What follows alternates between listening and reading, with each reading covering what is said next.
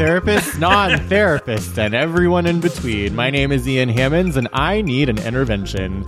And this is Therapy on Tap. I am here having a drink with fellow Austin, Texas therapist Patrick Harris and Hayden Lindsay, and our amazing special guest, Adam Maurer, who's joining us remotely. This is the most authentic way we know how to talk about therapy in a relaxed, non-judgmental environment, pint by pint, champagne cork by champagne cork. We are obviously deprived of a pub given the current pandemic. This is not a promotion of drinking, but instead humanizing the feel the best way that three, or actually today 4 humans can share a space. So today I am so excited to introduce our topic, Queer People on Tap, or therapy and queer people on tap. But first, let's all go around the room and check in, because I think we all need it today. So who would like to go first?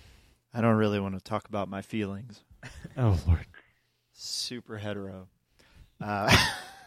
I'll check in.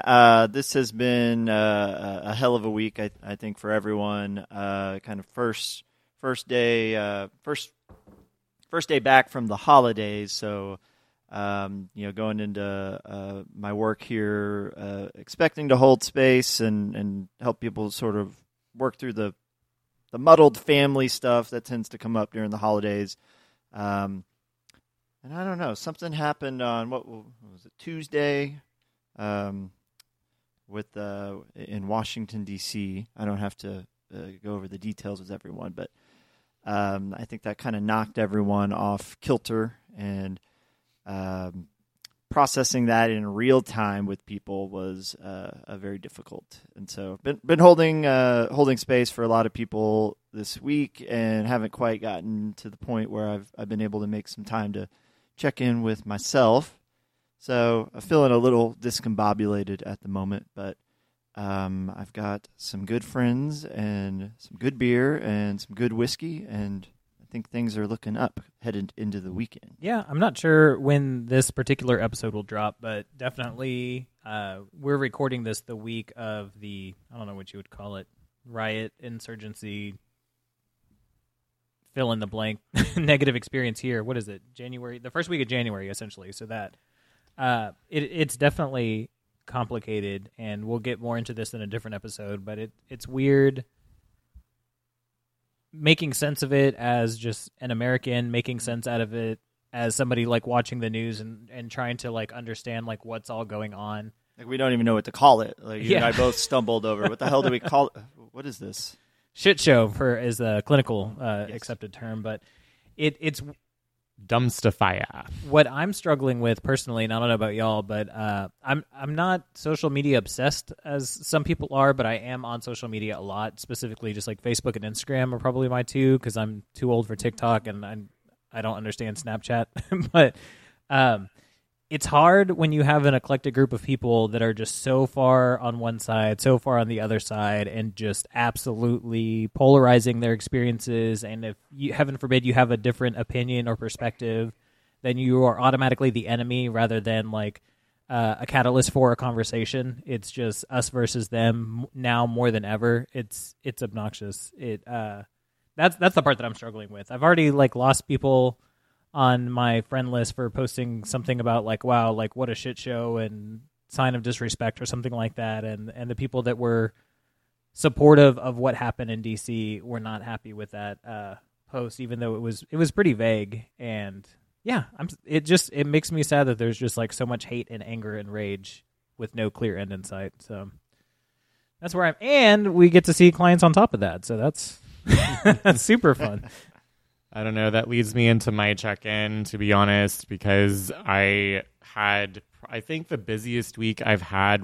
I work remotely 100%, and I've had the busiest week, I think, since before COVID. And ironically, it's funny that it was the busiest week because over half, I want to say a good 60%, 60 to 65% of my clients all talked about what's happening in Washington. And it's like as soon I don't want to, give away too much of what goes on in my sessions, but it was a lot of people that was taking up a lot of their space, and in return, it was taking up a lot of mine.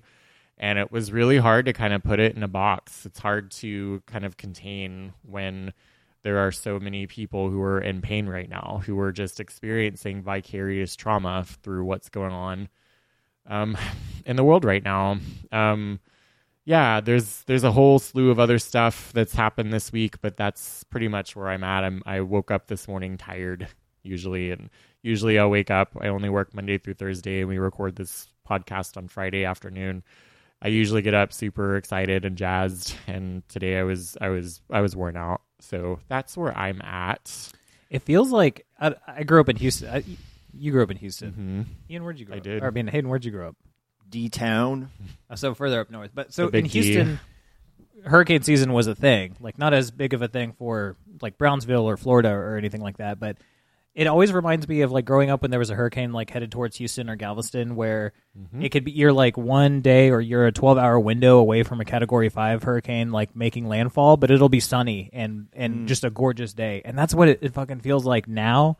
That's what it felt like when Trump got inaugurated. That's what it felt like when he got elected. That's what like the actual election day, just the entire day feels like. It's gorgeous outside, and it just feels like it's misleadingly beautiful, and it's like something big's about to You're fucking watching this thing like inch your way. happen. Yeah. Yeah.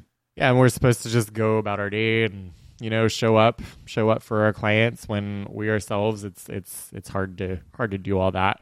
How are you, Adam? Girl, I'm very fortunate. Like, I have done a good job of not allowing people in my life who don't understand what it's like to be marginalized.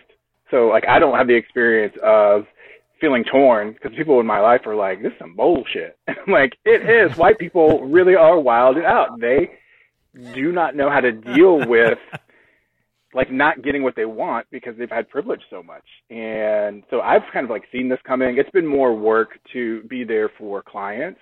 I work with mostly people who are marginalized because their race or ethnicity or their gender or sexuality. And so they've been, really frightened. And the thing that keeps me together through all of it is thinking about this is more of like an extinguishing behavior. Like, we know this shit has been a part of America. We done been new. This has been like written into the fabric of who we are, and we just haven't dealt with it. And this stuff coming to a head like this is making us deal with who we are as a nation. And so I don't like that it went down this way. I don't like that people that I care about feel scared. I do like that we have an opportunity to make it into something different, that we can use experiences like this that are chaotic and tragic and glean from them what we need to heal and do better and from my perspective, like I've never been like very patriotic, but I have been really hopeful that like America will become the ideals that it has. And so that for me, it's like a step towards that. So there's like a little bit of hopefulness for me in all of it. That's amazing to hear. I think because we lose, it's so easy for us to lose hope, I feel like. And the fact that I know another therapist right now who is hopeful and does see a silver lining, that makes me happy. That's like, okay. I honestly, to go back to what you were saying of we're all kind of waking up is kind of what I see is like isolation and isolationism has kind of, it's like what happens when you cage the beast. Like, you really get in touch with, what you're capable of. And I think people are really waking the fuck up now that we've all had time to just sit.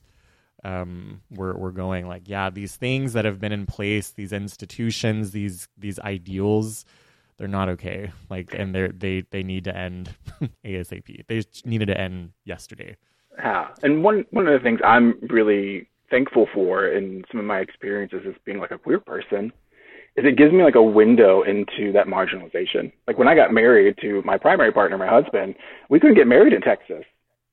Like Texas law would not allow it. We had to go to another state. And so there's a part of me that's like, bitch, I know what it's like to a degree to not like be able to navigate the world with ease. And we were fortunate enough to have enough privilege to have a way to go have a wedding in another state. So, we could access it mostly because we're white young people in this country, so it wasn't that hard. But yeah. I feel like you told me that at one time. Yeah, I think the first time that you ever mentioned that. Yeah, I remember that was the first time I met you at the Rare Bird Society that you host, that I miss so very dearly. Yeah, I miss it. That was, I don't know.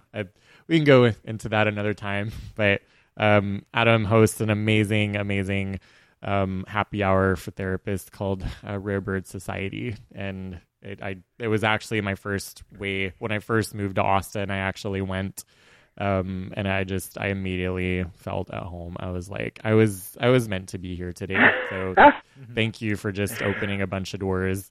That's so sweet of you. What's funny to me is we met through Just Mind, where we both worked, which I love them as an agency. And Terry, who is a co-owner of that, I was like, bitch, are you trying to ship me and Ian? Why do you keep telling me I need to reach out to this person? I don't do that. I'm not the fucking welcome wagon. I chill back and see if you're fucking cool, and if you're fucking cool, then we hang. Because what I don't want to do is explain to grown-ass adults with master's degrees, gender. I don't want to do all that. Not unless you're paying me. So. Yeah, there were actually several people that told us that we should meet, and I'm really glad that they did. So apparently a lot of people were just like, yeah, you and Adam need to kick it. So, and here you are. Yeah. So. And Adam, this is Hayden, by the way. I feel like this is my first time meeting you, and our listeners are still getting to know us. But I've sort of been a Moon Tower fanboy for a while, and I just follow all your stuff online, and I just have to tell you how appreciative I am of your authenticity and kind of, I think you let your freak flag fly a lot of it, and yeah, that is a gentle way of being like, she's a proud pervert. Proud pervert.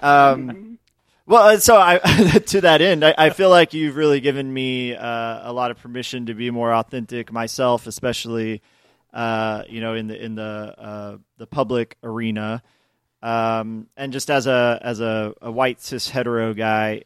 I was joking with Ian, if y'all are rare birds, I think I'm a pigeon. I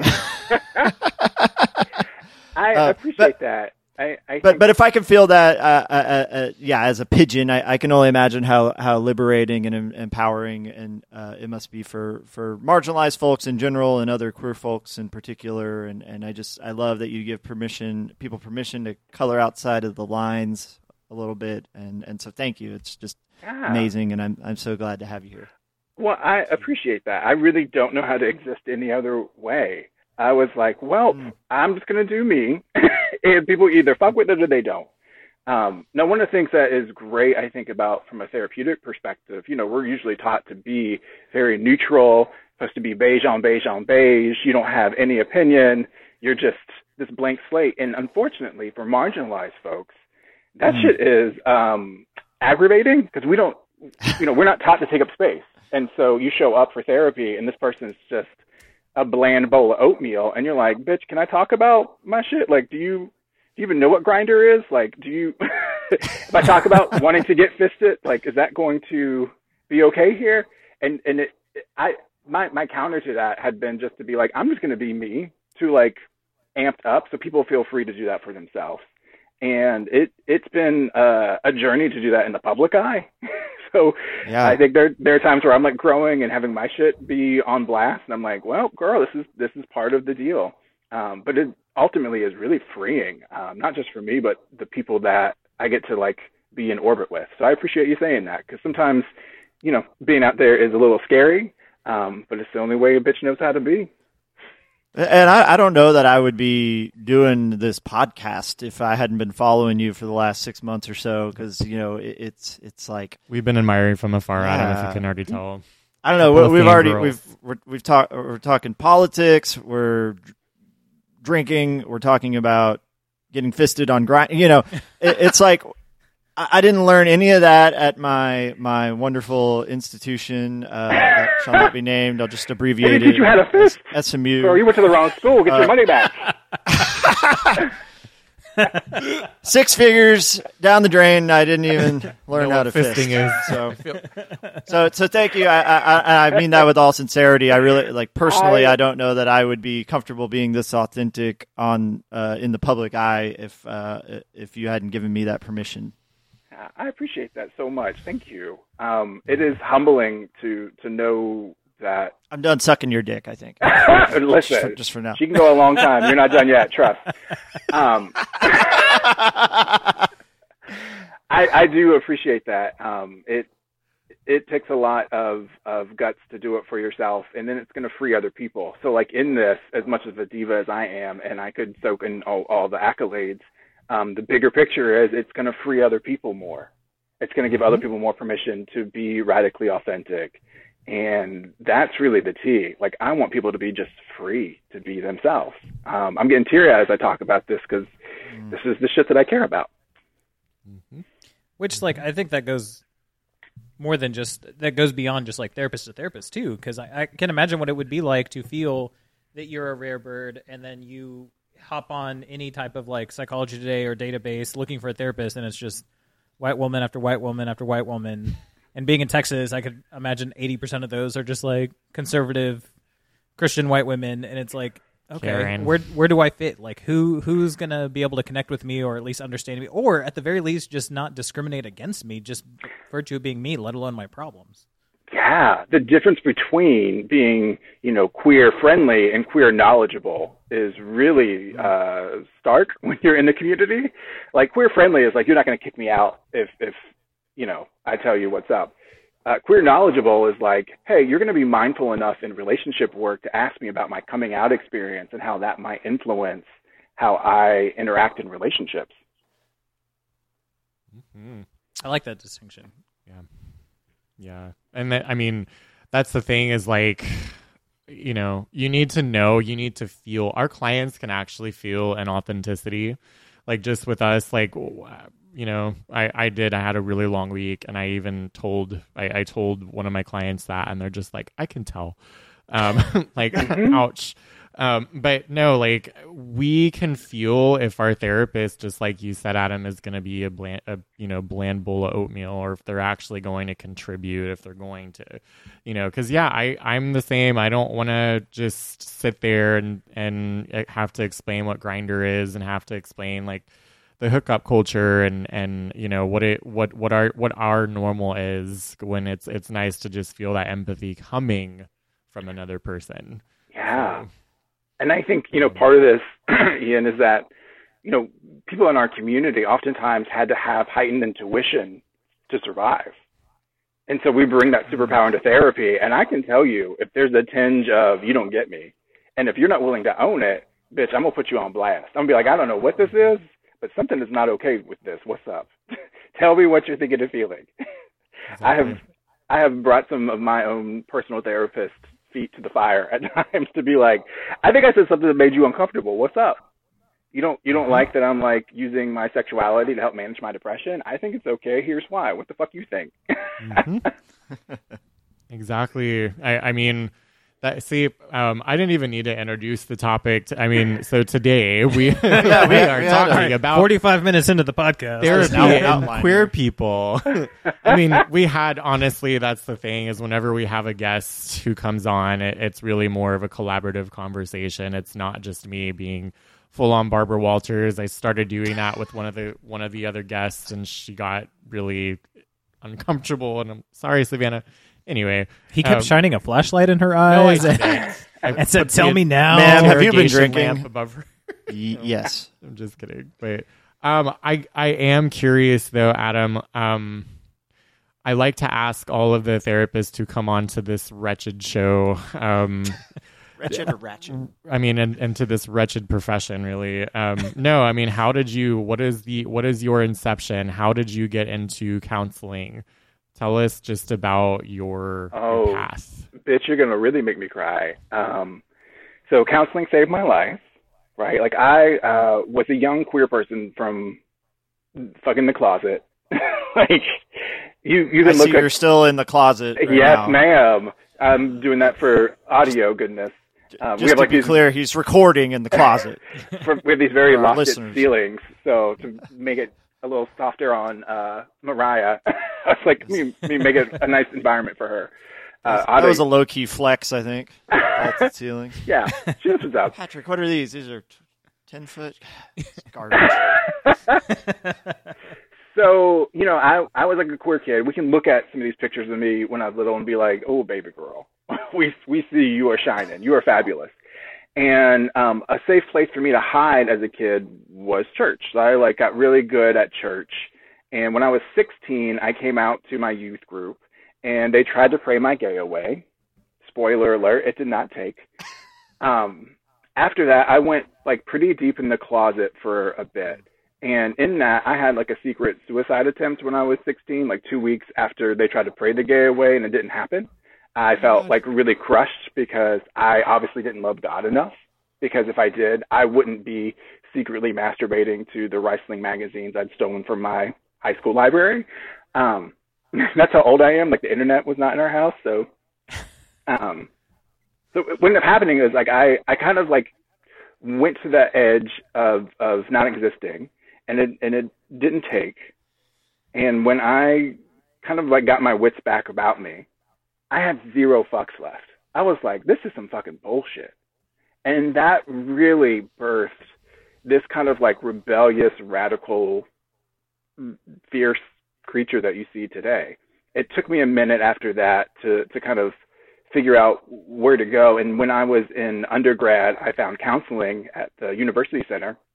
And the first person I went to was like, well, Adam, it sounds like you have anger issues. And I was like, fuck you, I don't have anger issues. Mama, of course I was angry. I couldn't be myself. I didn't know how to do it. I didn't know how to show up and show out. And the next therapist I had at the center in the next semester, poor Megan, I don't know if she was ready for all that she was opening me up to. She had me do this exercise where I took a box and on the outside I put what I project to the world and on the inside what I hide. And on the inside of it was being queer, was my fetish for wrestling. And I was just like, oh shit, this is really powerful. And so a few years out of that, I was working in rehab. So I was doing direct care at a rehab here in Texas, a ranch. Hard to believe. She can be real country. And in doing that work, I was really good at talking to the kids. And the person who was the overseer of the therapy was like, Adam, you were fucking good at this. You need to go to grad school immediately. And told me 3 or 4 years. And then I went to grad school and I just slam dunked it on those hoes. Because I had all this experience, right? I worked with maybe one of the hardest populations, which is teenagers forced into rehab for months, right? They're there minimum 9 months. So they were not happy campers. Is your calling? Yeah. So I got to go into practicum and people would be like, oh, someone feels like hurting themselves. I'm like, oh girl, that's I would have 8 of those in a day. Here's what you do, right? I would just lay it out for them. So, for me, therapy and specifically sex therapy saved my life. So I have this real, I don't like using the word sacred because I have so much religious trauma. But it feels sacred to me, space for what therapy can do for people. It's just this place where you just get to be your fucking self and figure out what that means to you. Mm-hmm. So amazing. You just took me to church, girl. Little did you know you're going to get such a long answer. I loved it. I had no idea that was your trauma. Really, I mean, I think anybody goes into therapy just to kind of normalize. I mean, trauma is so common, I think, in queer people. Really, I mean, it's trauma. I mean, I say it over and over again. It's traumatic to be born not like the rest, and it's also traumatic to just live out loud and proud. At least that's what my take is.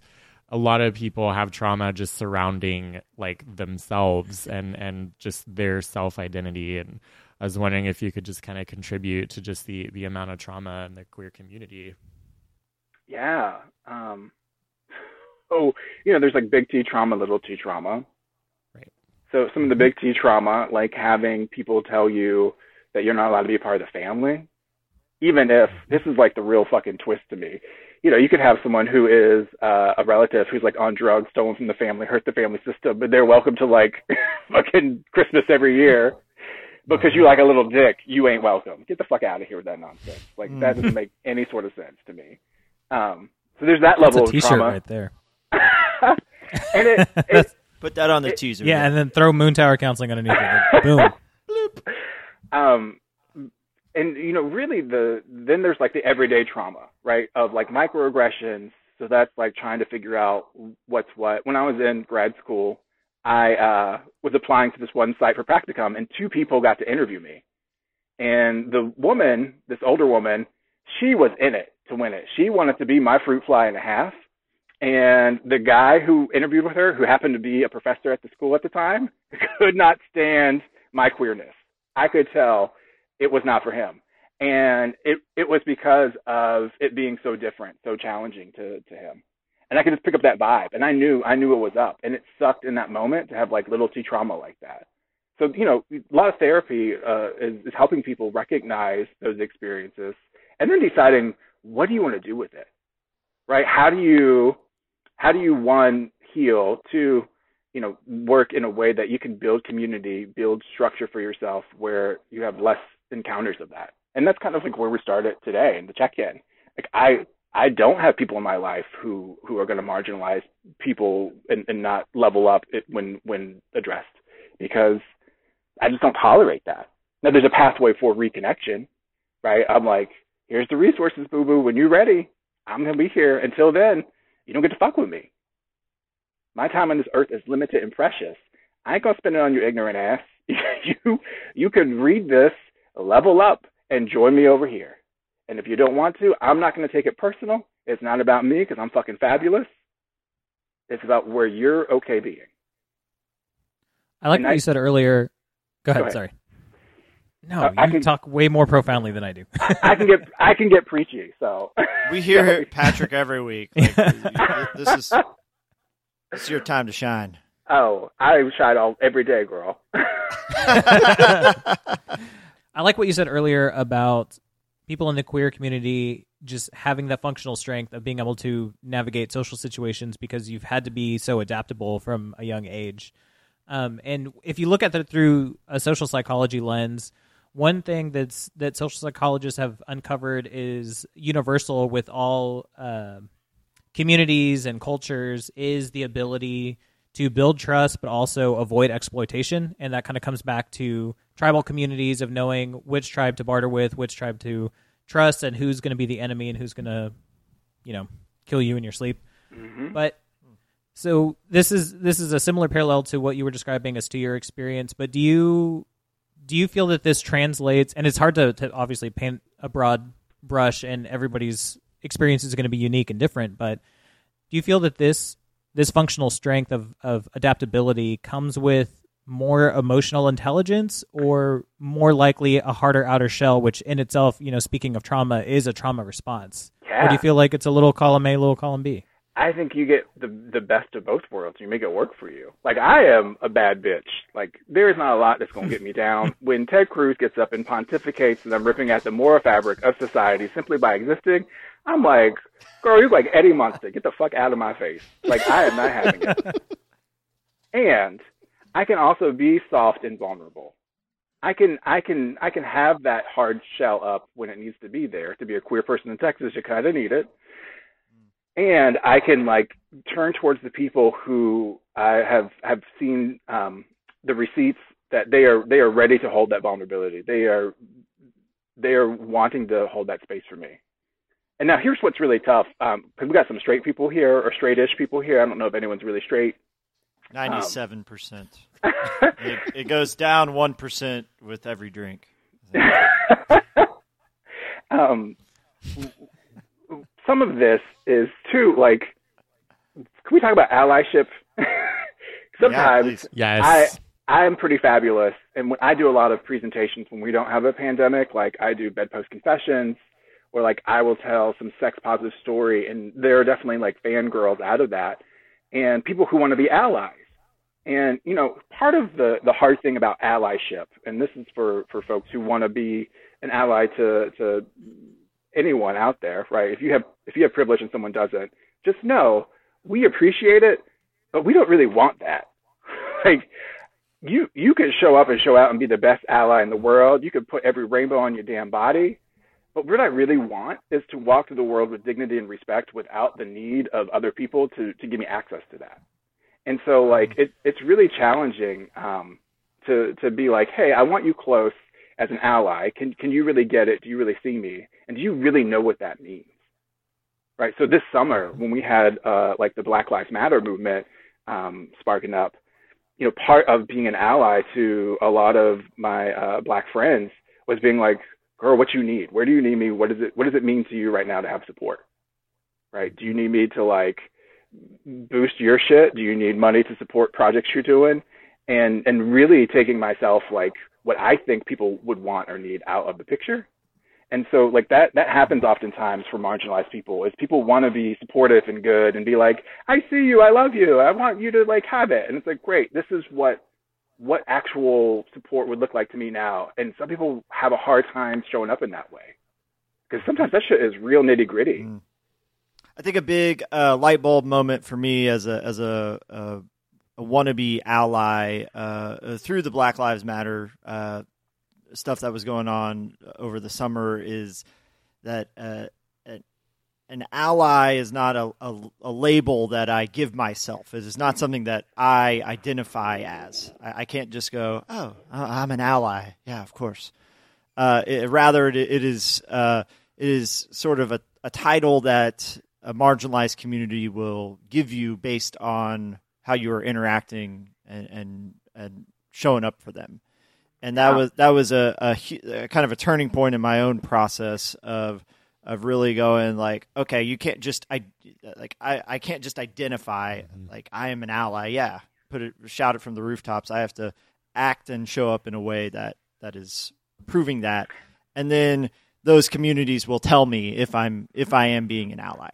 Yeah, and I need to maybe open that communication with them. Am I doing this right? Yeah, what I really want too is an accomplice. I want motherfuckers that are going to burn these harmful systems down. I want the people who are going to say... partner in crime. Yeah, I got enough cheerleaders, mama. I know I'm fucking fabulous. People pay to see me. That's perfect. I don't need it for free. What I need is people who are going to roll up their sleeves and do the damn work. But I like that because, like what you were saying earlier, confronting your own therapist, it's like, okay, I obviously said something that rubbed you the wrong way. Like if someone wants to say that they're an ally, that kind of comes with certain implications. You can't just be an ally to your own comfort level, right? Like if you're going to say, I'm an ally, I have the cool little sticker on my office door and I have a little rainbow flag on my desk, but then you start talking about same gender sex and it's like, ooh, okay, that's an uncomfortable topic for me. Then at the end of the day, are you really an ally? Because you're not creating the safe space for this individual to come out 100% and talk about what they need to talk about. Yeah, and then are you challenging the systems in mental health? Because let's keep it real, ladies. Yep. Mental health has not always been fucking kind to queer people and still continues to this day not to be. Yeah. I mean... Talking about conversion therapy at some point. Yeah, how many states is conversion therapy still legal in? Oh, gosh. I don't think Texas isn't one of them anymore, right? Didn't Texas recently flip an outlaw? Recently, which just says a lot about Texas and about therapy for queer people, is that in an alarming number of states, conversion therapy is still an acceptable form of treatment. Yeah. And I think even beyond that, like I look at I work with a lot of trans folks and how much gatekeeping it is for them to access needed medical intervention for their mental health. The idea that if you want to get just your tits done because you want big titties, that's fine. But if you want to do it to align and with your gender identity, have that expressed to the world, that's somehow a problem. Go the fuck on with this nonsense. And that we then, as mental health practitioners, might be gatekeepers for that we have to write a letter for someone. And the privilege of that people get to not have to go through that process. And how this is something that happens often. I get a lot of people who come to see me because people in our field don't know how to write those letters. And so, we're like, hey, I'm here for you. I'm not going to kick you out of the office. great. Can you help me get the hormones I need so I don't have gender dysphoria? Well, they didn't teach me that in grad school. Well, bitch, you better learn because I need it. Yeah, and I think we are adapting. I think as a mental health field, like we all kind of have to adapt. One of the things that I did actually want to bring up to kind of go along with that, Adam, is all the letters, the LGBTQIA plus, all of them mean something, and every letter is basically has its own individual struggles. So I think for someone to say that they're LGBT friendly or LGBT affirmative, a lot goes into that. Yeah. A lot goes into you being able to advertise yourself. And there are so many therapists out there who claim that they are LGBT affirmative, and they are not. It's not a marketing opposite tool. This is not a marketing tool. Exactly. This is a way of moving through the world. Well, and I think it's something like, because I do mostly, sex and relationship therapy, I get a lot of trans folks who come to me because they want to learn how to have sex in their new body. And I'm like, you could be like, I'm LGBTQ here for it. And I'm like, great, how do you have sex with this new body? And they're like, oh, I don't know what to tell them or where to go or resources or anything like that. And I'm like, or on the other end, I do sex therapy, and if you're not, like, I don't necessarily know that I would know how to deal with that. So it's like you need both of those pieces there. Yeah, it's a lot of work. It's a lot of knowledge to have. And I think some of it is just owning it with people. Like I know what I work really well with, and I know, how to lay it out for clients when they're coming to see me. Like I can talk about like the experience for women who love women, and I've worked a lot with it and know a lot about it. So I work with a lot of women who love women, and I can understand it, but I can't intimately understand as much as I understand like men who love men. And so I'm like, hey, I can get it to a degree, and if that's good enough for you, that's good. And they're like, usually that's good enough. Sometimes they want queer women, and I'm like, great, I'll hook you up. I know a lot who are amazing, smart, talented folks. So I end up working, since I'm talking to you face to face on camera, I end up working with one of my niches is men's work, and I think particularly I do work with anyone identifying as male, but I end up working with a lot of straight white men because I'm a straight 97% straight white man. And I just more and more I realize that this work on privilege and inclusivity is men's work. And so I end up working on the other end. And this is sort of a value of mine that like we can spend a lot of time, I'll kind of put it in perpetrator victim language because it just to simplify it, but we can work with victims all day, but if we want to see real change, we need to also be working with perpetrators. Yeah. And Patrick, I know you can talk to this as well, but so I end up working. I'm so interested to hear what you have to say about this, but I end up working with a lot of straight men on how to not be assholes. That's the clinical term. Yeah, but also how to not internalize the homophobia, because I think this is a huge element of what we call depression for straight men is all about it's all about the contempt, and it's contempt towards the self, but I'm also having contempt towards other men who are expressing their gender in a different way. It's just I want to rid these men, kind of do a contempt detox.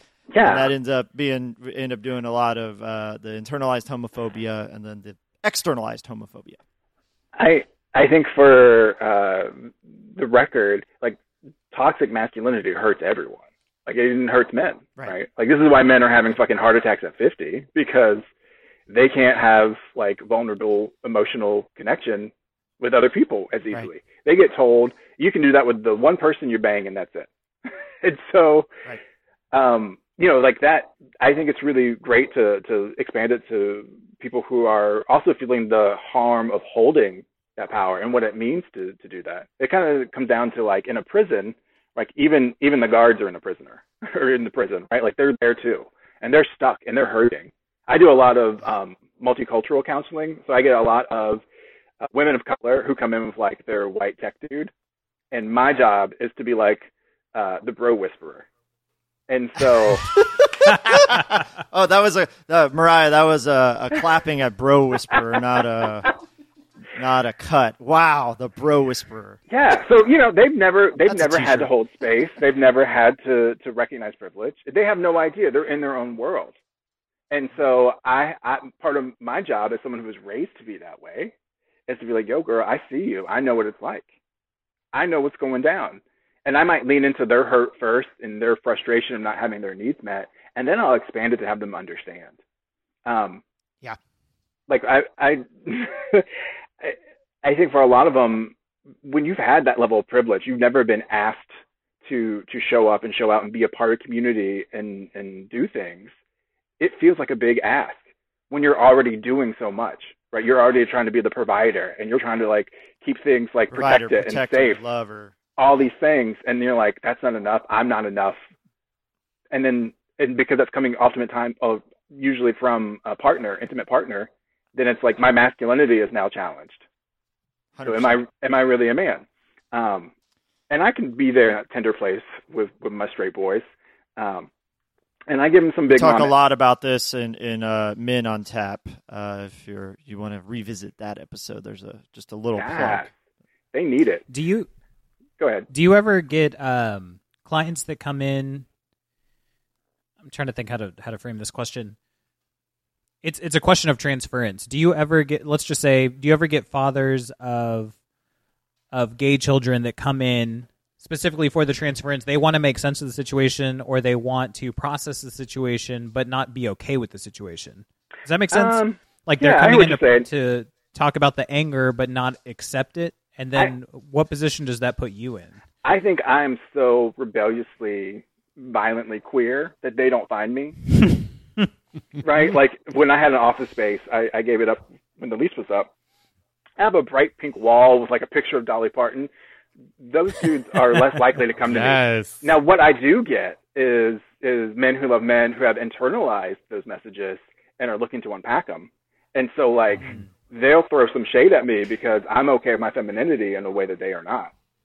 And we'll talk about that shit to be like, oh, like that shame that person's held onto, it protected them. Right? When I was like young, I learned to hate the fabulous parts of me so that I wouldn't risk food, shelter, love, so I wouldn't get the shit kicked out of me. And, part of growing up as a queer person was learning to see that shame as a real basic survival skill. And I'm now not basic. I'm much more complex. And I have pride that does all of that and more. And so I have to like Marie Kondo that shit and be like, thank you for doing what you did. And, you get to go in retirement. You did a good job of keeping me safe when I had less brain power and resources and autonomy.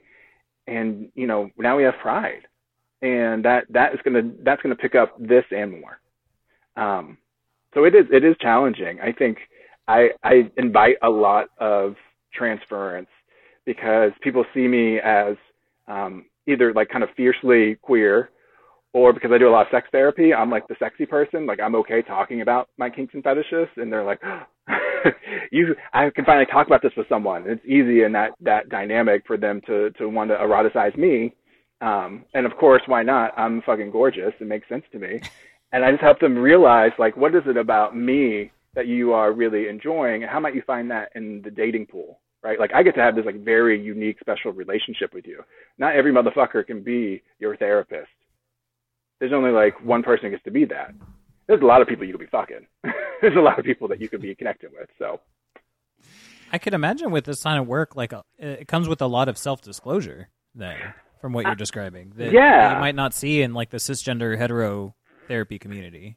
I have to be really mindful of it. I think of it as very much like experiential therapy, like some Carl Whitaker, where I'm like the chaos in the room. And so if I have people who know who they are and their sexuality, like if they come in and they like know what the fuck they like, I'm okay being like, yo girl, I get it. I tend to like be a femdom and like wrestle boys down and use and abuse them. It's great. If someone's new, to discovering it and figuring it out, I'm going to hold some of that back because I don't want to influence like their mapping their own sexual pleasure. And I'm going to give them space to get into it. And as our relationship deepens, as they discover stuff about themselves, then, I might let some of my freak flag shine a little bit brighter for them. But, I've done so many podcasts and things like that talking about this. If they want to know, they can know. It's out there.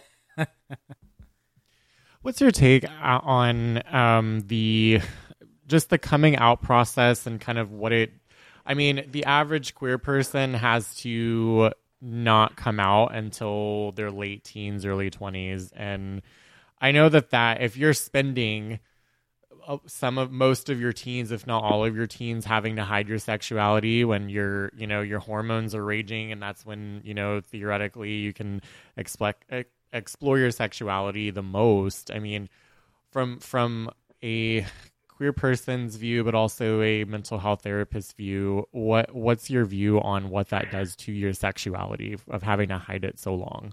Yeah. First, let me say I hate the notion of coming out. It's dumb to me because the reality is people are more fluid in their gender and sexuality than we give them. And so I like to flip the script and be like, everyone's queer until they tell me otherwise. You got to show me those receipts, mama. So there's oftentimes developmental delays for folks in our community. So if I can't easily date in middle school and high school, if I don't get to do that until college, I'm going to have some of those big feelings and not have practice, dealing with them. It makes me think I had a brilliant friend who is a neuroscientist, brilliant, smart as a fucking whip. Realized later in life that she really liked women, had her first woman relationship, and it lasted a few months and broke. And she called me and she was crying, and this bitch is not the one. She is very much an introvert. She is not someone to express that level of emotion for nothing. And she was like, what the fuck is wrong with me? And I was like, oh, baby girl, you're having the big middle school feelings. You never dated a girl. You never got to experience this, process this. And she was like, this is dumb. I hate it. And she was smart enough to know, right, to be able to witness those feelings without investing much in them. So that happens. Yes. I think oftentimes, the ways that we navigate being okay, that plays in our sexuality and our relationships when we are able to be more authentic. So if I had to, let's say, the very common experience of, I feel aroused, and so I have to leave my everyday life in secret and go look at stuff online or go have a hookup and then come back to the everyday. Where over time, what you're teaching yourself is to fragment your pleasure from your daily lived experience. You're saying every day it's not about me being able to be authentic and have pleasure. And that's something that's done on the side and hidden from people. And so then that comes out in all sorts of ways in relationship work. So I got people who, are using sex as a way to cope with challenges, which I'm here for, but they don't know how to do it in an integrated way. So then they might be hurting some of the people that love them. So a partner's like, yo, you keep saying you want to be monogamous with me, but every now and then you go hook up with someone else. What the fuck is this? And I'm like, you gotta be more integrated. You gotta be hey, I can want 2.5 children and I can want to beat this bitch down and jizz on their face. Those things are not mutually exclusive. All of that is me. All of that is worthy of love. Absolutely. Yeah. I love the idea of flipping the script. Tell me you're queer until you show me the receipt.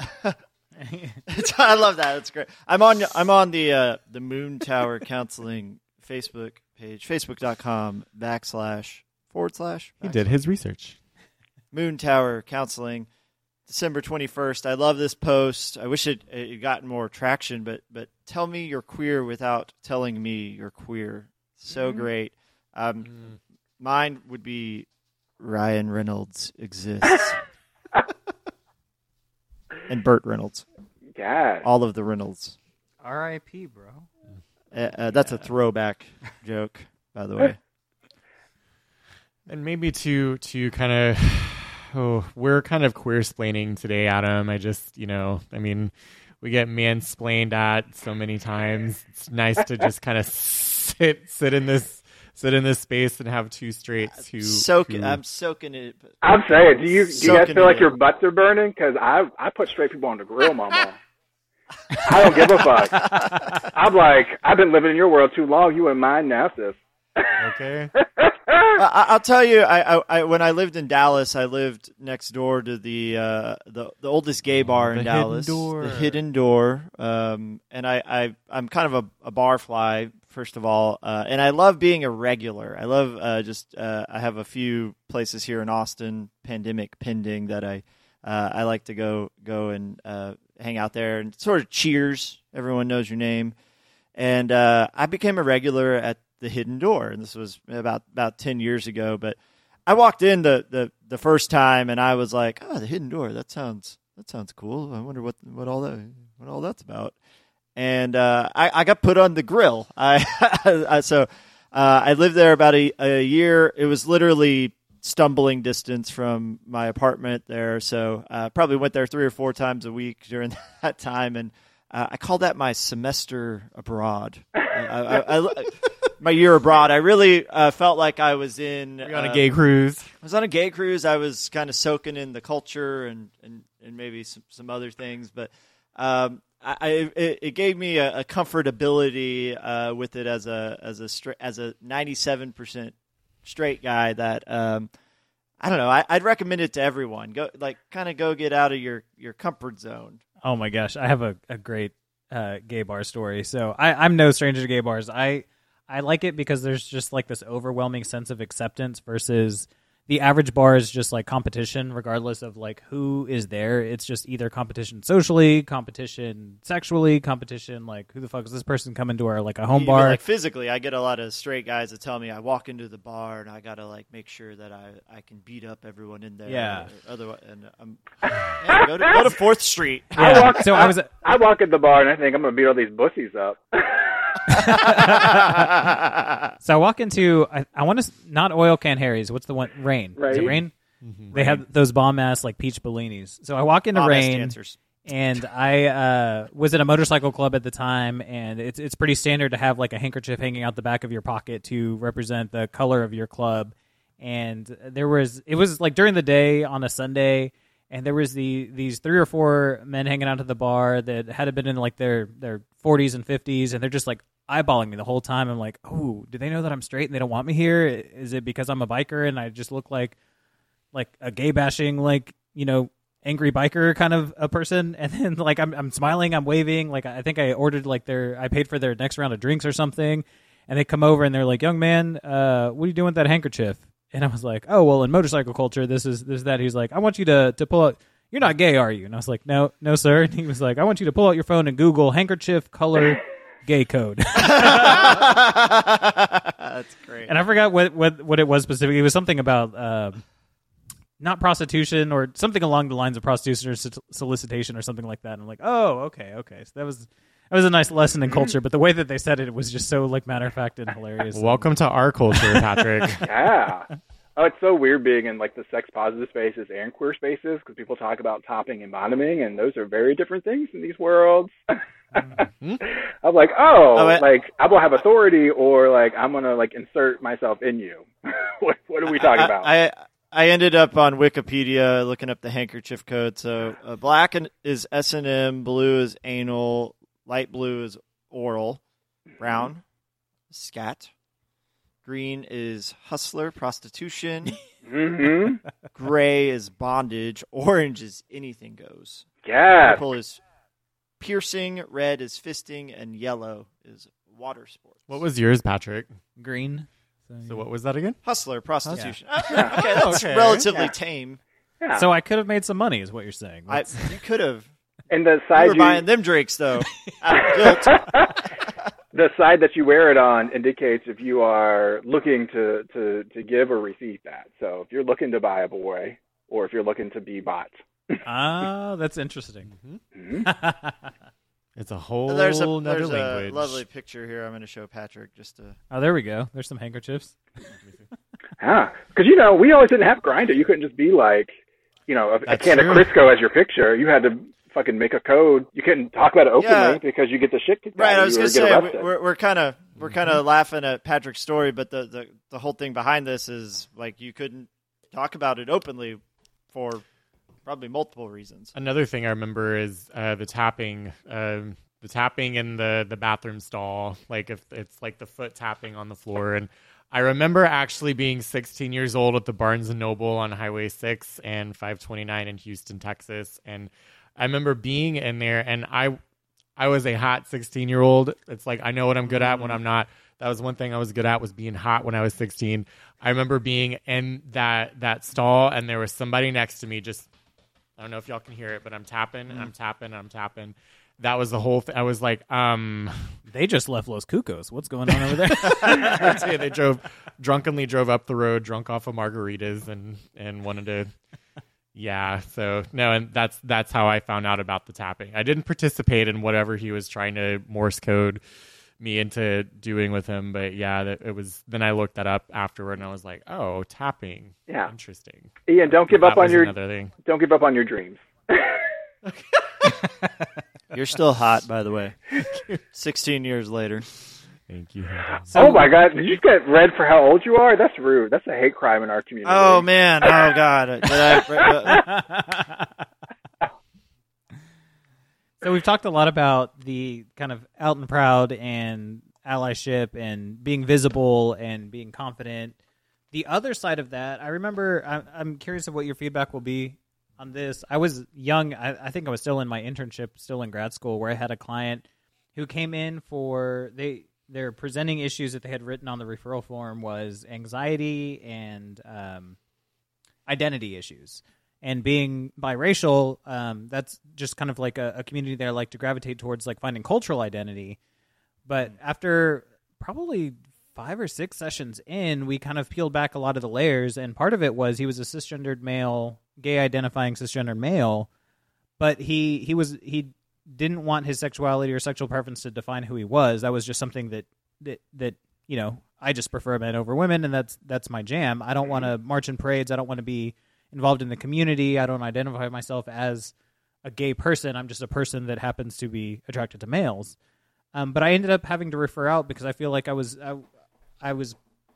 at the risk of doing more harm than good, or at the very least just not going anywhere. Mm-hmm. But what do you do in those cases? Because the issue was that he was feeling pressure from his community, because he did have several gay and queer identifying friends that were more of the let's get together as a community, let's do all of this, let's be involved, and not necessarily being ostracized, but feeling that pressure, like for it to be part of his identity, I guess. I break it down for people like this. Like, radical authenticity is about getting to do you. And so if you're not someone who wants to be in the parade or go to the parade, that's okay. It might make it harder to connect with people in the community. But I think like my husband is a dude who is very introverted. He's like, I do not want to like be in no parade. I do not want to go like cheer people on. Like he is someone who just wants to exist and like watch Netflix and cartoons from the 80s. Like that is his jam. He doesn't get fulfilled. He doesn't feel like necessarily well up with pride in doing these things. He's just existing. I'm someone who like made a career off of being like openly queer and out there. I fucking love it. I'm extrovert to the max. I want it all. So everyone doesn't have to get down with it. I do wonder for folks. I sometimes get people who only kick it with straight people.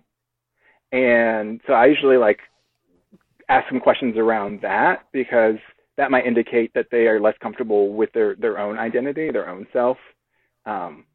Particularly like in the world of sex therapy. I don't know if y'all know, people who are more conservative tend to swing, and people who are more liberal tend to get into BDSM. And so I've had cases where people identify as gay, but they're more conservative, and they can't like go into BDSM spaces and feel accepted and all that. And they're like, I don't usually kick it with queer people except when I want sex, and I don't know what to do. And it's just like helping them get more comfortable with just the community, like what comes up for them when they think about being around folks who are more queer, or like me, aggressively queer. So it's different for different folks. I try not to pathologize what people give me. I try to understand it and then help them see if there is space for growth, if it's something they want to grow on. And if it's not hurting them, right? My husband's got plenty of gay pride being hitched to my ass. He's good. Other people might feel isolated, lonely. It might lead them feeling shame because they're not connected. And if that's the case, then we talk about strategies for managing that, dealing with that. Mm-hmm. And the last thing I want to do is tell, like, I think it was like a very white person. I'm so white, flour was a spice in my house. Like, the last thing I'm going to do is tell black people how to fucking be black. Like, I'm not going to be like, you must go out to that march and be a part. No, if you got to stay home, you stay home, you take care of you. You do right by you. That's like step one.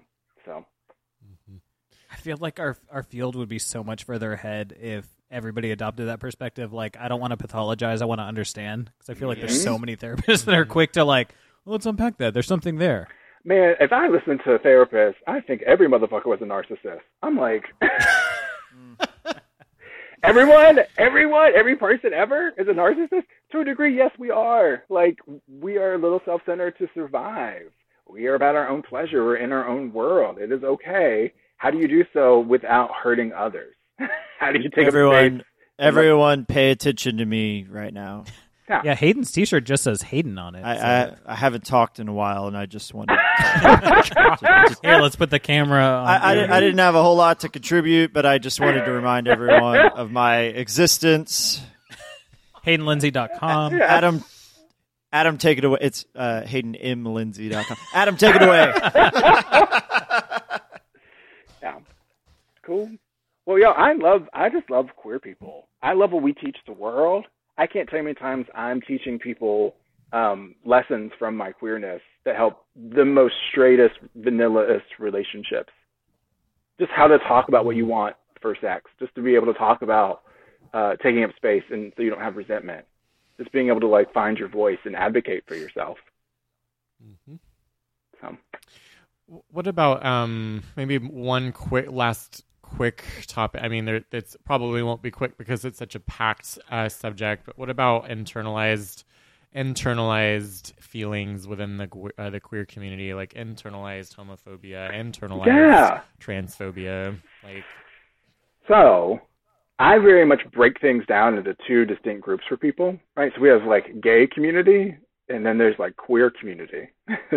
Gay community tends to follow the hierarchy that's already been set. So fit, white, able-bodied, young, all of that gets to be at the top of the heap, right? You're at the top of the hierarchy, and anything else below that is less than. And queer spaces really work to circumvent that hierarchy and saying like, no, like fuck that. Like all types of people deserve to be celebrated and seen. And they really work to elevate some of the most marginalized voices. And so when I work with people who are coming to me and have a really strong echo of shame, that survival mechanism that's still within them, I actually push them towards queer spaces. I'm like, please go to Fat Bottom Cabaret. See these like women of size, people of size, queerness, putting it out there in burlesque, making you fucking eat it. It's going to teach you what radical self-love is. It's going to teach you that all bodies, all people are deserving of pleasure and being seen and celebrated. You know, I love gay bars.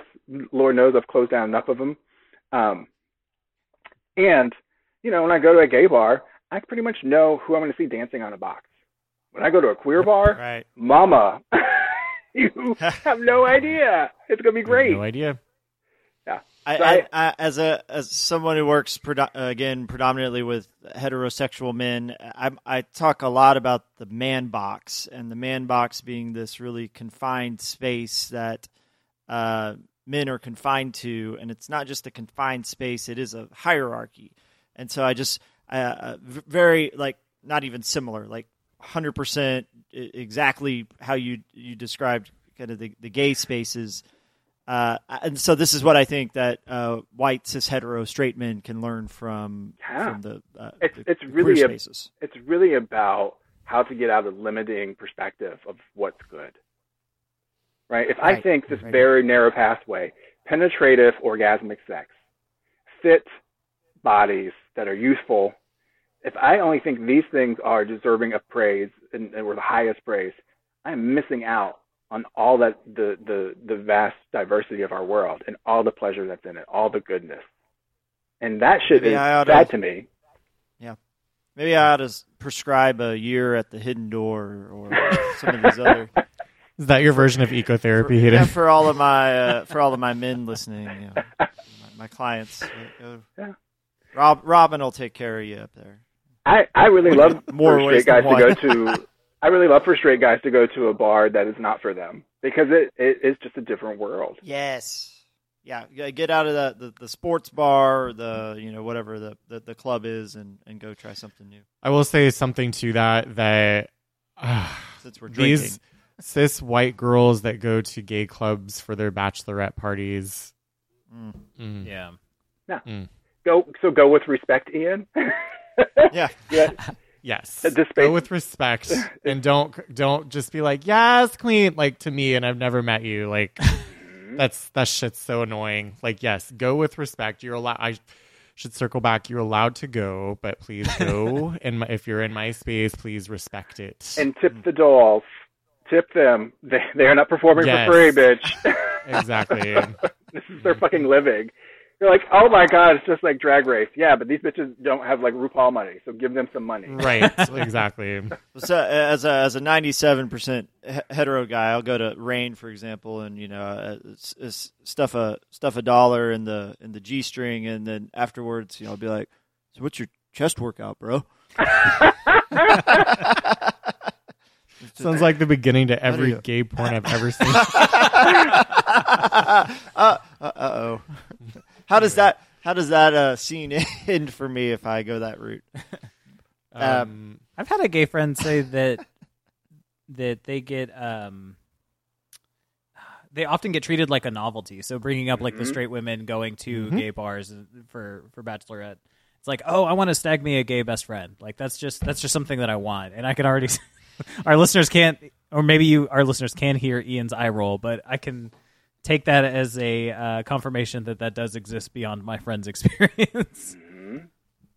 Yeah, most of my friends are cisgender female, but they didn't particularly seek me out. Like, I want a gay best friend in search of GBF or, I don't know.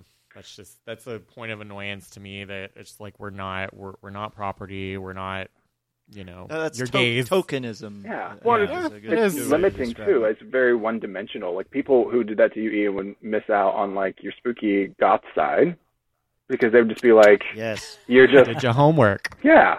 They'd just be like, "Oh, you just like dick, okay." And what does that mean? Like, what does it mean about you? What's the story you write about yourself, and that you get to like collect me like I'm some fucking McDonald's toy? Exactly. Yeah, I'm not here to Gotta keep you preach to from this doing. choir. I'm not here to keep you Get from all doing your own five. work. The spooky gay, the sporty gay. Yeah. I feel like we do that with everything, that we just reduce people to things that we want to see. Like, oh, you're a female comedian. It's like, no, I'm a comedian who is female. Or, oh, you're a Latino this. And it's like, no, I'm a Latino that just happens to do this. And I think that's why I love queerness, because queerness leads with you are multidimensional, and I want to see all of it, Yes. baby girl. I'm creating the rainbow with my Mhm. fingers right now. So on a similar topic, out of curiosity, who do y'all feel asks more stigmatizing or ignorant questions? Cisgender Patrick males or hate? or Okay. cisgender females?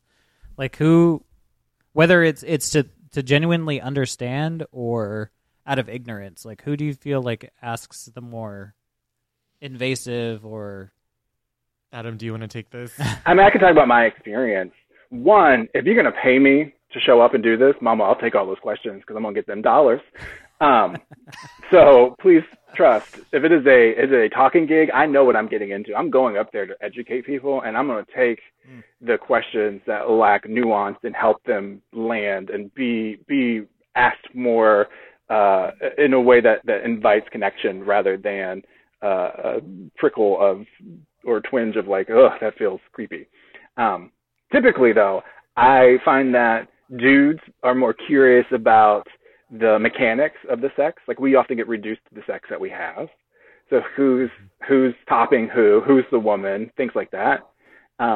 Where with femme folks who are maybe less in the world of queerness and seeing me as just like a gay boy, they tend to write their own narrative and just paint it on me. So when my husband and we got married, we opened our relationship, and we talked about who we're going to tell.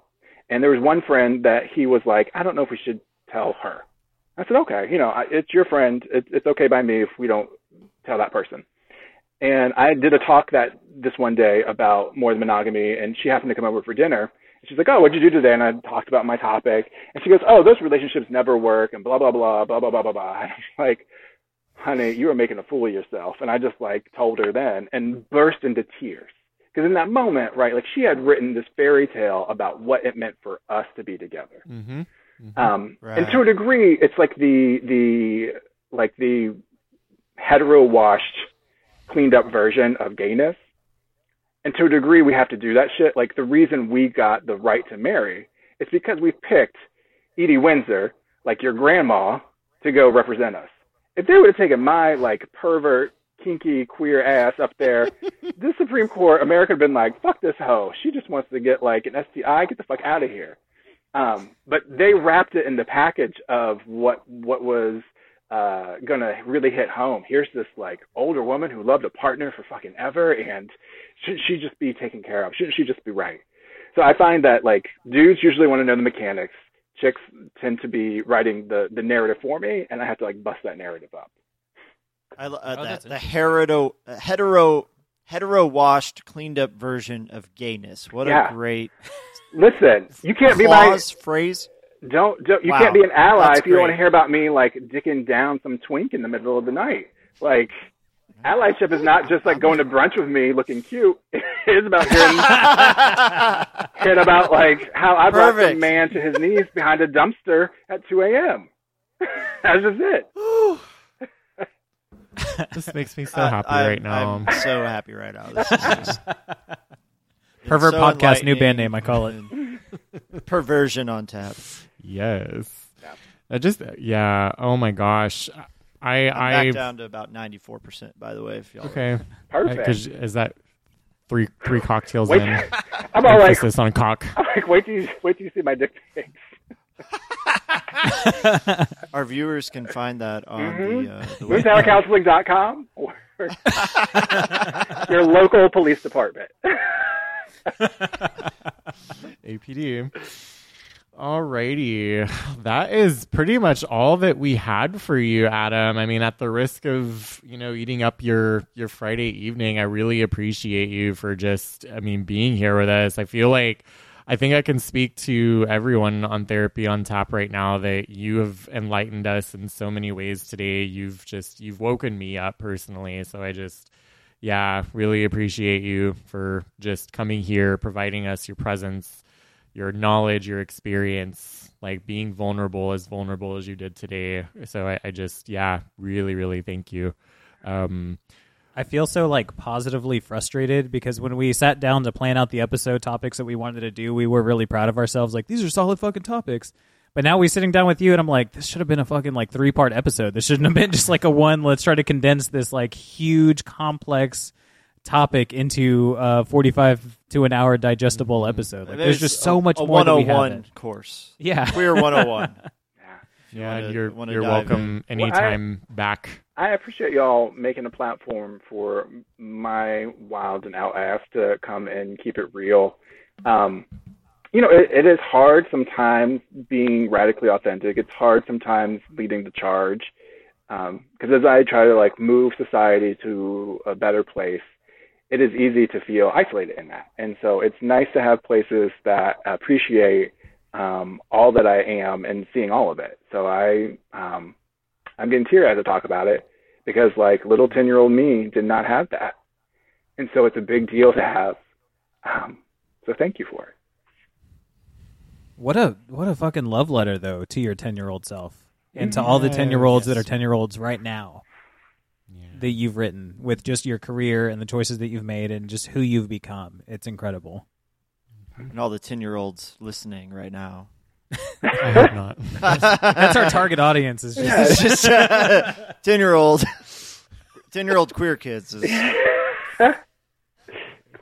get our marketing people on that right away. Well, final takeaways from this episode, y'all. Whoever wants to go first, really. Who wants to just kind of say what they're just really sitting with as this beautiful episode has progressed? Straight people, or mostly straight people, aren't that bad. Give them a chance. Thank you. I'm getting a little teary-eyed. That means a lot. I guess what resonated for me the most was the conversation around allyship, and it just seems intuitive that if you're going to consider yourself an ally, that you would be accepting of all. But I think that people don't understand that it's a lengthier conversation, and it's really not your decision to make, like you pointed out. And it really comes with the responsibility to be radically accepting rather than just cafeteria. I'll be comfortable with this, just don't talk about sex, or I'll support your right to do this, but just don't put it in movies or TV shows. Like, that's not allyship. That's it's almost toxic. But that conversation really resonated with me. Yeah, the allyship is not a Girl Scout badge that you wear. It's kind of something that you perform, and you do it moment to moment, and you may not do it perfectly, and you fuck up, and you get corrected by the people that are you're trying to ally with, and you change course. And I think what it resonated most for me, or I don't so much here resonated, but I go back to the Adam, the prison metaphor that you used. That hit home. It's one I use a lot. It's this idea that we, especially for men, or I won't say especially, but because I work so much with men, I talk a lot about the stuff the mental health help out there for a lot of men is about feeling better within the constrict confines of American masculinity. It's going to the prison psychiatrist is what I call it. It's like you can feel better, but you are still in jail. You're still in the box. You're in the man box. And so much of our conversation today was about breaking down those walls, and that the radical authenticity, I think, is that pathway to not just feeling better in the box, but feeling better and doing better. And I come back to my original, like, so excited to meet you because of the permission that you give people to be themselves, and given this podcast permission, I think to drink beer and be unfiltered. You were tearing down walls today, I think, and hopefully our listeners had some walls torn down for them. So thank you so much for being here for us. Yeah, and just to add on to this little circle jerk that we're doing, I think my main takeaway, again, Adam, you have paved the way for me, and I think more ways than you might realize, because when I first moved here from Dallas has the reputation of being kind of conservative, stuffy, just not anything like what you represent. And that was still kind of floating through my mind when I moved to Austin.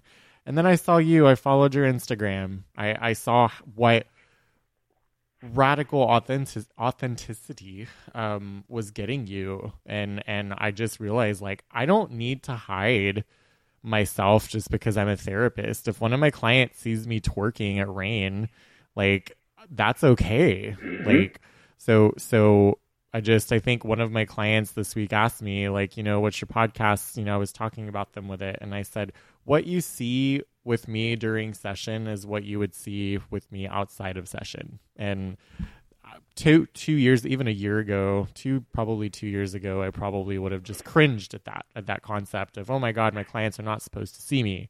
But now, like, yeah, so this space has really kind of just helped me just kind of solidify that. So Thank you, Adam, in so many ways. Oh, well, I appreciate that. And I think, I can't do this work alone, so I'm really glad to have people who can connect to the message. And I know I'm like a fucking clown sometimes and wild and out. And That's why we love you. I'm very fortunate to have people who can get it and spread it, because Mama, this world fucking needs it. People are longing for some freedom. Come on. As a fellow extrovert, I see you. I'm a little more vanilla. I'll work on that. That might be my 2021. Vanilla's okay too. Alrighty, y'all. Well, thank you for listening. Thank you for subscribing. To get in touch with any of us, whether you want to have conversations about therapy or whether you are in Texas and want to become one of our clients, please see the show notes where you can find the best ways to reach us. You can subscribe wherever you listen to podcasts, and please leave us a review on Apple Podcast if you are enjoying the show. We will be back in 2 weeks. Thanks so much for listening. That was so gay. Yes.